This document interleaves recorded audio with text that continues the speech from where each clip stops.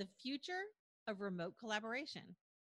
I'm Tanya Hall, and joining me is Simon Glass, CEO of Discuss.io. Welcome, Simon. Thank you, Tanya. Very nice to be with you today. Thanks for having me on your show. Absolutely. Explain to our audience what your mission is at Discuss.io. Yeah, Discuss.io is an enterprise video platform, and we've been doing this for about the last 6 years. And at Discuss, we're very focused on one particular industry vertical. We're focused on the market research vertical. So essentially, what we do here at Discuss, we've created an online platform to take the traditional focus group where large companies do their market research. So ordinarily, they would recruit consumers and customers, and they would bring them to hotel rooms and conference centers, and they would do their market research that way. But what we have done here at Discuss.io, we're basically mimicking that through our video platform. So essentially, we're taking what has been a very travel-intensive and labor-intensive manual work process, and we're bringing it online, and we're basically replicating a focus group in our video platform. So we've got a lot of features and functionality that you would ordinarily connect to a physical focus group. So that's what we do here at Discuss.io. As I said, we've been doing it for about 6 years, and working with a lot of large global companies, and in particular working a lot with large global consumer goods companies, helping them in their market research journey. The COVID-19 pandemic accelerated the trend for remote working, but that's a trend that we're going to see continue. So how is this sudden demand for remote collaboration tools driving the video conferencing industry? Yeah, I would say that it's driving the video conferencing industry really fast right now. It's super interesting what's happening as I look at the video conferencing industry. It's clear that what we now have is an industry that used to be a nice to have and is clearly a must have right now.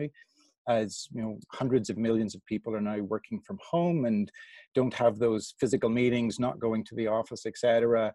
Doing video conferencing is an absolute must. So, I mean, that's probably stating the obvious, but also like what I would add to that is that we all feel a lot more comfortable doing video conferencing right now. Like traditionally, or maybe 6 months ago, 9 months ago, 12 months ago, a lot of us maybe didn't feel that comfortable with video conferencing. Now we feel a lot more comfortable with video conferencing, which is really, I think, a good thing. Also, I would say, Tanya, that there's been a real sprint or a real race to get users. And obviously, Zoom was super quick out of the gates here a couple of months ago. And I would say Zoom is probably ahead in terms of signing up new users. And then Facebook Messenger Room comes into the fray a couple of weeks ago. And now Google, with their Meet capability, are now in the fray as well. So it's highly competitive right now, and it's been kind of interesting to watch over the last couple of months, this competition happening, and this competition to essentially grab new users.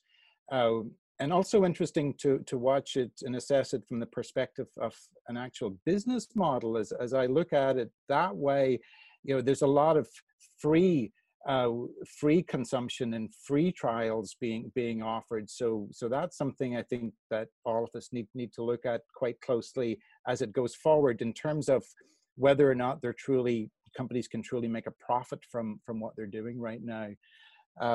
And then probably the last point I would make is that, yes, there's been tremendous growth in terms of consumption of video conferencing tools, but I would say that the industry is still very much in its infancy in regards to the development of video conferencing tools. I would say that what we have is really quite basic in terms of a basic video chat and enabling like you and I to connect the way that we're doing today. I think there's a tremendous opportunity for more development in this space and creating a better, smarter set of tools as we go forward.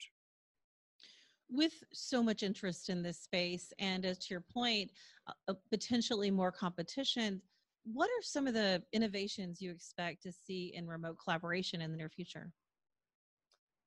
Yeah, so some of what I would expect to see, Tanya, would be the way I think about it is layering on more smart video. So we're all very comfortable and we're very aware of smartphones and smart TVs, and our phone, our smartphone is, we're now doing so much with it.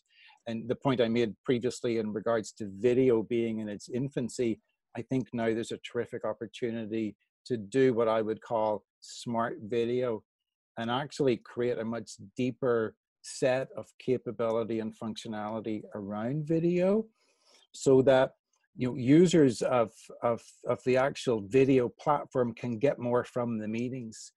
So for example, getting more business insights from the meetings is a particularly promising potential here, I would say. And then also from a security perspective, clearly there needs to be work done and there needs to be progress within the industry in regards to privacy and security. I think that's really going to become table stakes as we go forward. And then the other piece that I see great potential for here is to more tailor the video platforms for the type of meetings. Today, I would say it's very much a one size fits all in terms of we've got Zoom, we've got Google Meet, we've got Facebook Messenger, WebEx, etc. And it's one simple meeting room, and it's trying to meet the needs of actually hundreds of different types of meetings. So I think that's a really unique opportunity for the industry going forward to try to create capability that's more tailored to specific types of meetings. What technology breakthroughs and maybe convergence most excite you for pushing the limits of remote collaboration? So in terms of the technology breakthroughs, what I was mentioning there in regards to having meetings where one can get true insights that will drive business decisions, I think that's just a massively exciting, high potential topic, because as I look at video conferencing and where we are in the world today, I think there's a very real potential that 20, 30, 40% of meetings in the future will be done via video conferencing. Maybe it's like 1% before we went into the whole COVID-19 issue, but I think there's a huge potential that so many more meetings will be done via video.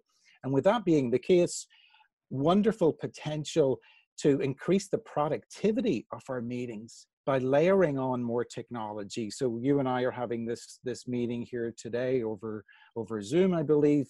And obviously the meeting is being recorded, but we can do so much more as an industry in terms of transcribing it, in terms of searching, in terms of searching what I'm saying on the call here, also in terms of capturing key moments from our meeting, but also potentially layering on AI to really drill into, well, what's the sentiment? Like what's Simon's mood or what Simon's saying, layering on sentiment analysis, layering on emotional analysis.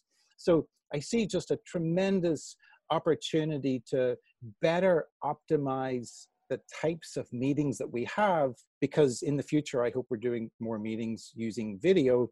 And then ultimately, I think there's the opportunity for us all to have less meetings because we're having better meetings. We're actually capturing the data and we're sharing the insights and we're generating more insights. So for me, those are just really exciting, key technology potential improvements I think we have here. I think we might all agree that we want less meetings. Simon Glass, CEO of Discuss.io. If somebody wants to connect with you, maybe they've got more questions about the research and work that you've done, how can they do that? Oh, absolutely. Feel free to reach out to me via email directly, simon@discuss.io, or you can hit our website, discuss.io. Thank you. Absolutely. And find more of my interviews right here or go to tanyahall.net. Thanks for watching.